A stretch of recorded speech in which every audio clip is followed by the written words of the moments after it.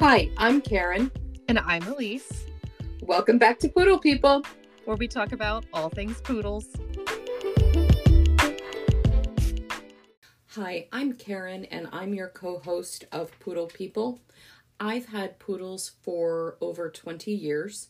My first poodle, Max Lieberman, really changed my life, and all of the dogs that I have now are related to Max.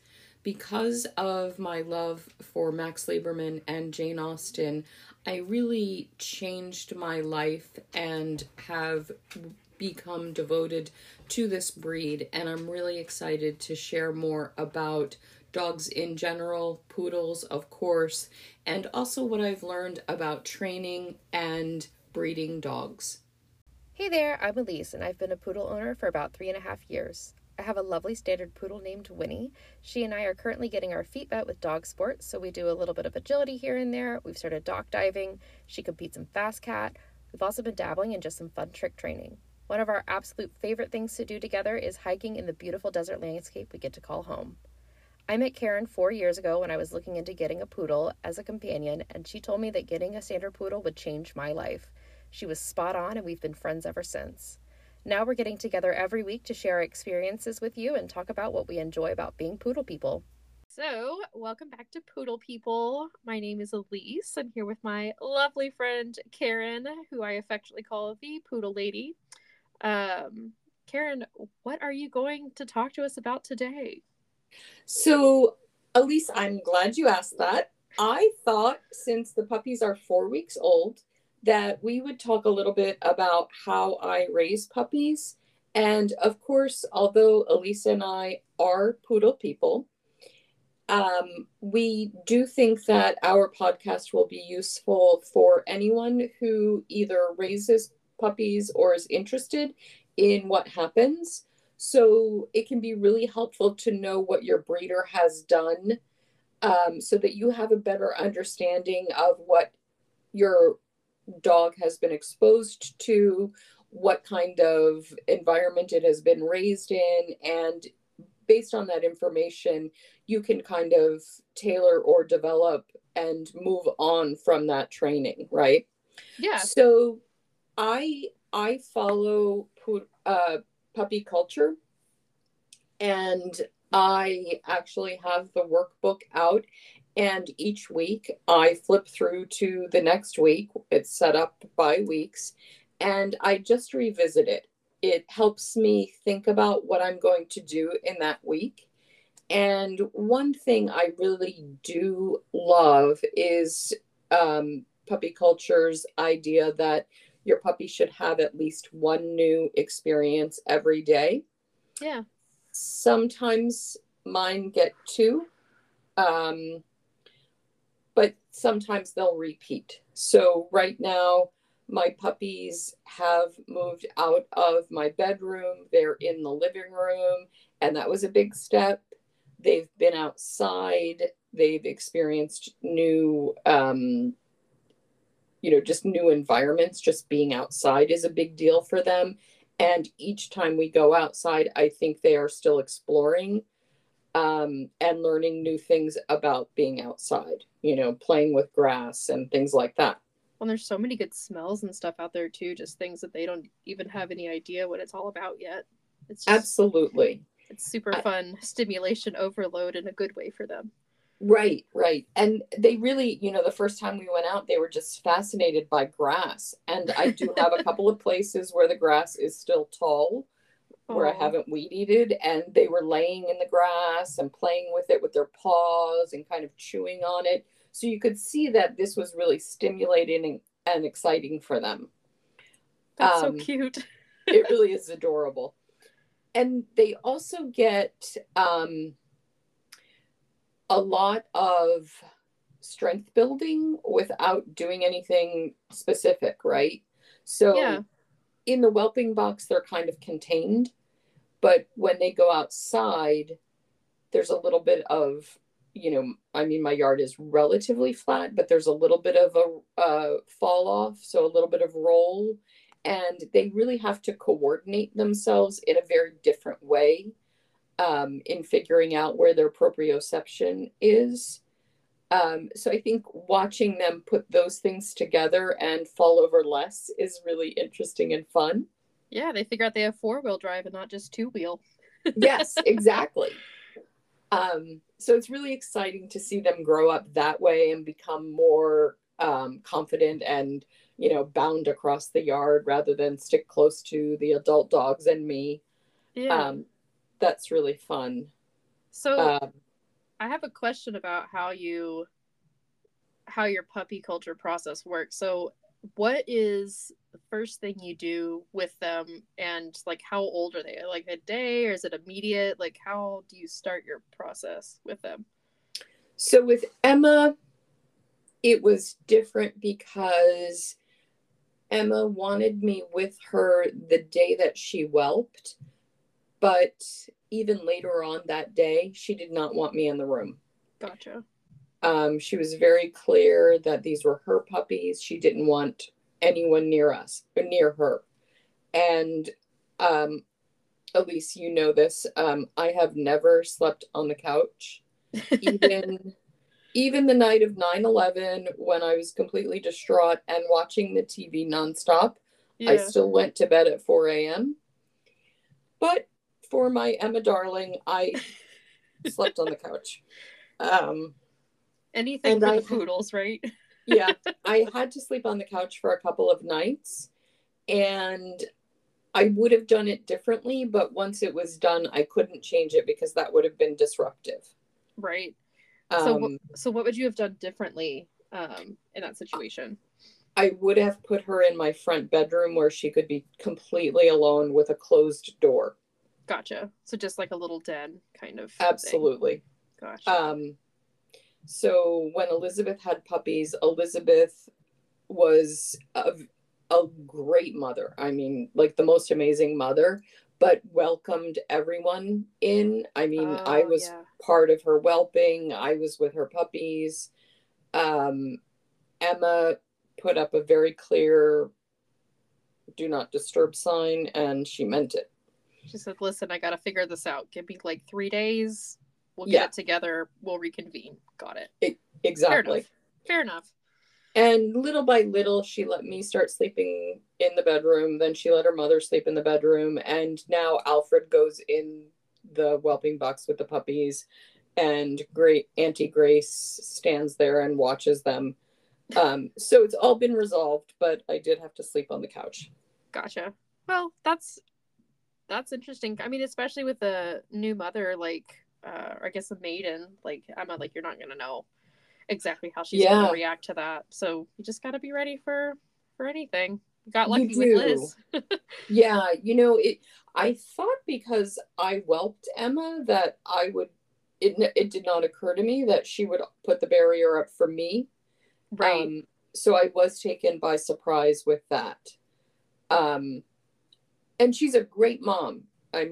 She's watching her kids. They have everything they need. She's nursing really well. But she wanted nothing to do with anyone for a very long time. I didn't let anyone come to the house. And I also, in the first week, I make sure my house is quiet and I don't do anything extra. Gotcha. So I almost had someone who was going to do a repair in the house for me, and then he got tied up and he wanted to come the week that she was going to whelp, and I just canceled it because I don't like her to, even though he wouldn't have been anywhere near her, I don't like her to feel like other people, strangers, are in the house. Yeah, minimize the stressors especially for new moms. Yep. Yeah. And for Elizabeth, I did the same thing. Nothing, no one was around. Yeah. So back to the original question. So it took a couple days for her to feel comfortable with you being in the room long term and kind of checking everybody out. So when were you able to start your puppy culture protocol? So, really almost right away. In the sense that I was touching them every day and I just kind of ignored her. Yeah. At times, you have to be the adult in the room. The puppies have to be weighed. You have to check on them. Right. And I did the sensory protocol where you subject them to very mild stimuli with the idea that that strengthens them overall. Yeah. So that consists of like you touch the pads of their paws with a Q-tip, and you hold them in specific ways. So kind of tilted down on their back. And I think there's another one. I always have to read the protocol when I'm doing it. You'd think A I lot of could pieces. remember it, but A lot yeah, of pieces. It's all right. yeah, right. And then you do it 6 times, and Yeah. you do that every day in the beginning. So she was used to me handling them, but then I made sure that I went away and gave her time. And I could tell she was ready because she was, so the whelping box has a lower spot where the gate is or the door. Yeah. And she was keeping the puppies on the opposite side and had her back to me. So she was kind of wrapping her body around the puppies. Gotcha. So a little bit defensive. Totally defensive. And when she turned around and was just kind of laying there and letting them drink, I knew that she was more relaxed. Gotcha. That's good. Yeah. Body language is important, especially when you're in a higher stress situation like puppies. Right. Right. And it is very normal for the bitch to be protective, you know, and it'll be interesting to see what Emma's second litter is like, you know, if she has just if she was just overreactive because it was her first time, or if she will continue to be quite protective. Yeah. And we don't mind the protectiveness. We just, as long as you're able to get it and get things done, I think a lot of that is probably just maternal instinct kicking in. Yeah. I mean, she was fine. She just didn't like it, and it made her anxious that I was there. Yeah. And, you know, she was definitely anxious about her mother being in there. But to be honest, her mother would have stolen the babies, so I don't blame her. Lizzie loves being a mama. She does. Favorite, I think it's her favorite activity. I think by day 5, Emma was like, "Oh, you'll clean them? Oh, please come in, please." Come on in. Please help me take care of all these kids. Yeah, you want to help with this? That's fine. Oh, takes a village, doesn't it? Yeah. Or so they say. Oh, man. Well, that's really cool. So, okay, so the first little bit, you're moving them around, you're touching them, like their feet and their faces, and just like increasing like human touch and stimuli and stuff like that. So what are you, at what point are you introducing like, well, I guess they have like different smells and stuff kind of all around all the time. You know, you're coming in and out. There's different smells on you. You have to go to work. Right. And I did do a little bit of sensory training as well, but I forgot to keep that up. My friend Deborah Stearns had recommended it, and I brought home a wool brush that I use on my horse. Oh, yeah. And I brushed him, and it's just a wool pad, so it's kind of like the shine. Yeah. And I brought that home and let them smell horse. Just so that they were exposed to at least one unusual scent while they were still quite young. Yeah. Well, I mean, you have other things going on. You know, you live in a more rural area, and you've got all kinds of things coming through your yard. You live next to a bunch of cows. Yeah. So it's not like there's nothing that's going on. You know what I mean? Right. But that's a really cool idea, though, to bring the brush home from the barn. I didn't think about that, but that's a really good idea. Yeah, that was one of Deborah's. And she also uses, I think, cinnamon or vanilla and some other things that are strong scents. I will admit that I had enough going on that I didn't really follow up on that. Fair. And happens. Yeah, and it kind of morphs, you know, like the first couple of days, Emma was running the show, and all I did was make sure they were safe and weighed them to make sure they were gaining appropriately and did the protocol. Yeah. And then little by little, I made sure that I was touching them and stroking their bodies and talking to them and giving them kisses every day, a couple of times a day. Yeah. And then it kind of morphs into more structured doing things, like I remember when I sent Jane Singleton, who is my mentor, I sent her a picture and she was like, oh, they have toys. So the first week or even 10 days, I didn't have toys in there.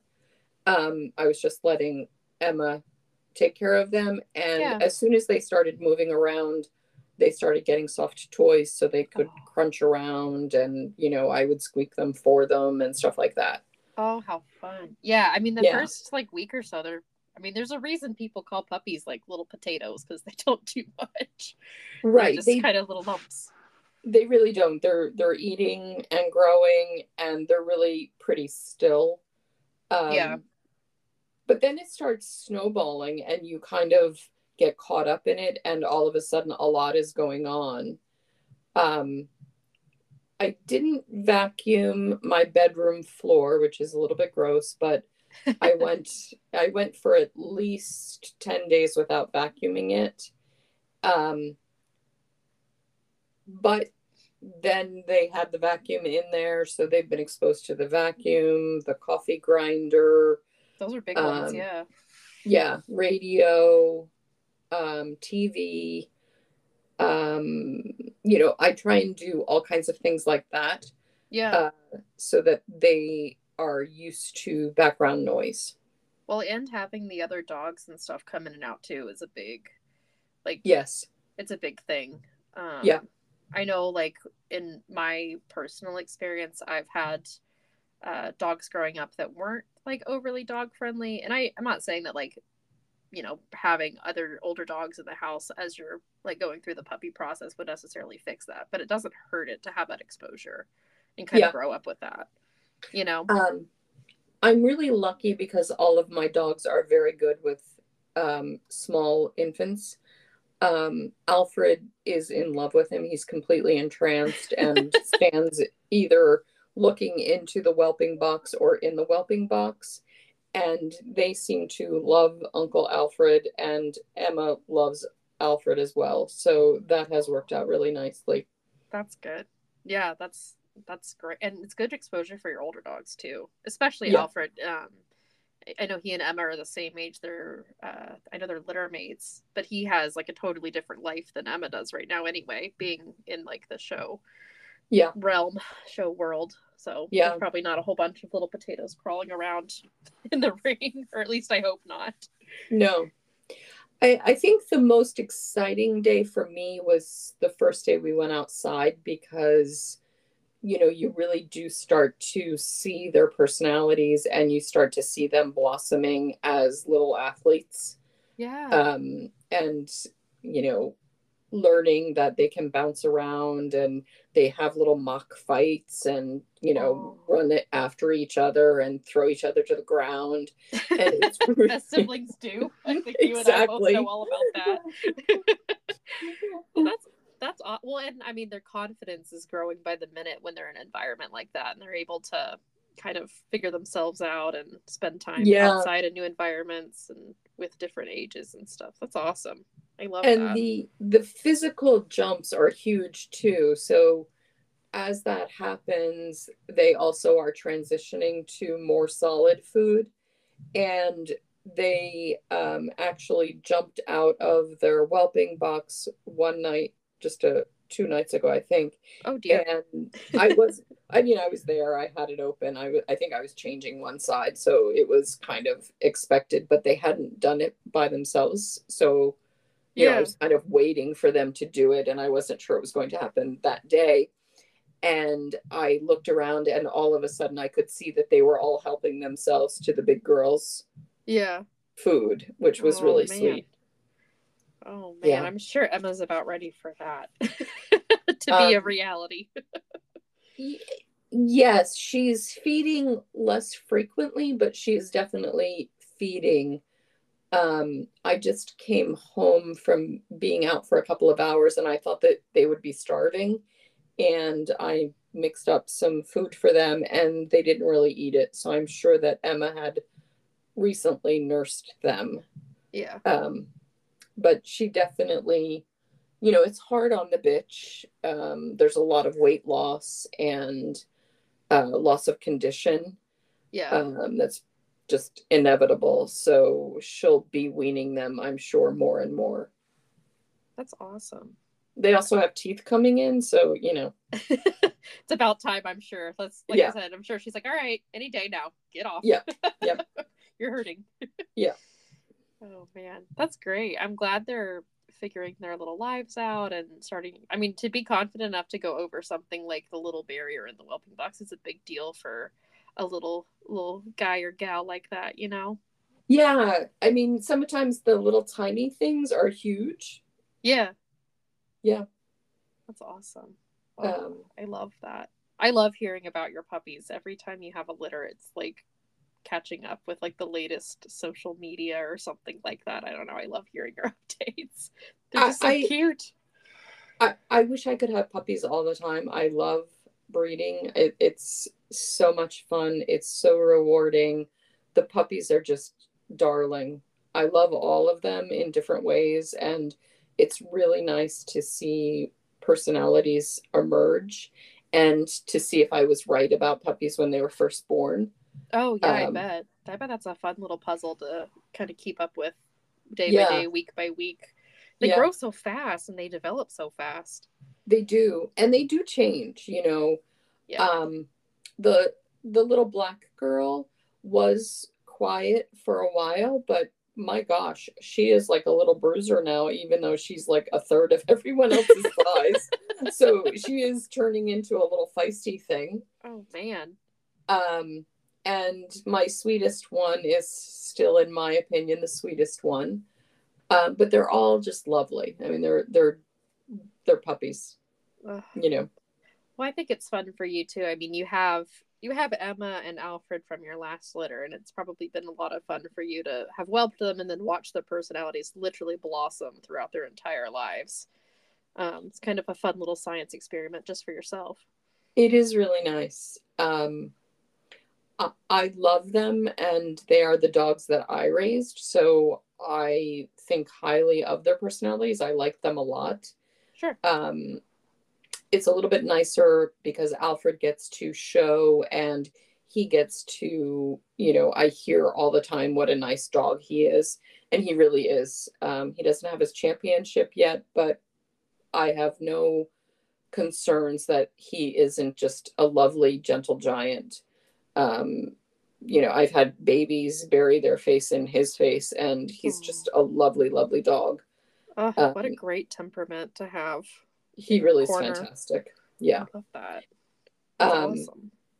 so it's really nice to see the bloodline that I started, that I had this idea that, I couldn't let Max Lieberman go. And this was the only way that I could kind of continue um, that. And it really is rewarding. And having puppies is a blast. It's not easy, but it's really, really incredible. Yeah, yeah. I remember the puppy days fondly and unfondly at the same time. I think anyone that's ever had a puppy knows exactly what I'm talking about. I always told people if they weren't cute, nobody would get one Yep, because that's true. they're insane. I loved Winnie as a puppy. She was, I think, the cutest thing we've ever seen in our lives. I still think she's pretty damn cute, but yeah, they are. It's a lot of work. Nobody prepares you for how much, and you have 6 of them at home right now, and they're even smaller. So I kudos to you for being able to raise them to be the lovely dogs that I know they will be. So that's a I lot. hope so. I am in the honeymoon phase still because they don't have teeth. Yeah. They are just starting to teeth and to want to chew things, but they still are small enough and young enough that they're not really getting around. They're not, escaping from the whelping box and causing all kinds of mayhem. That Yeah. joy is yet to come. Yeah. Um, I don't know. I won't envy you. My Winnie was very mouthy as a puppy, and she still likes to play with her mouth on her hands and arms and stuff. So I don't envy you there at all.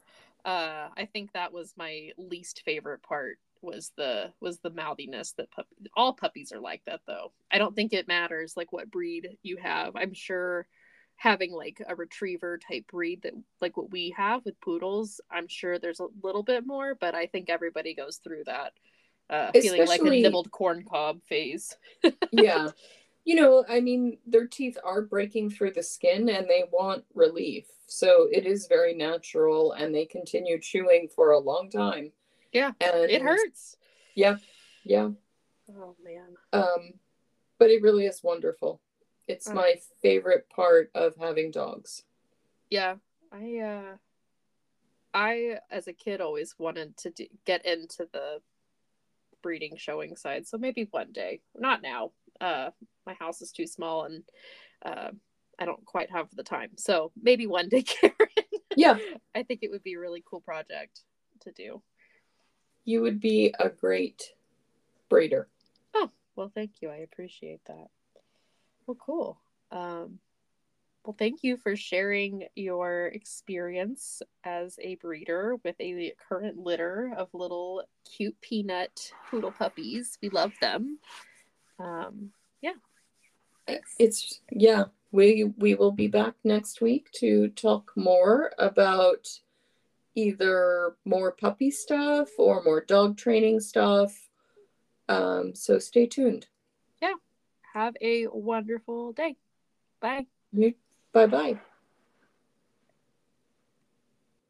If you're interested in my breeding program or are ready to be added to my waiting list, please visit my website at scotchcornerstandardpoodles.com, where you will find all of the relevant information and links. Thanks so much. Thanks for listening, and remember, a poodle will change your life.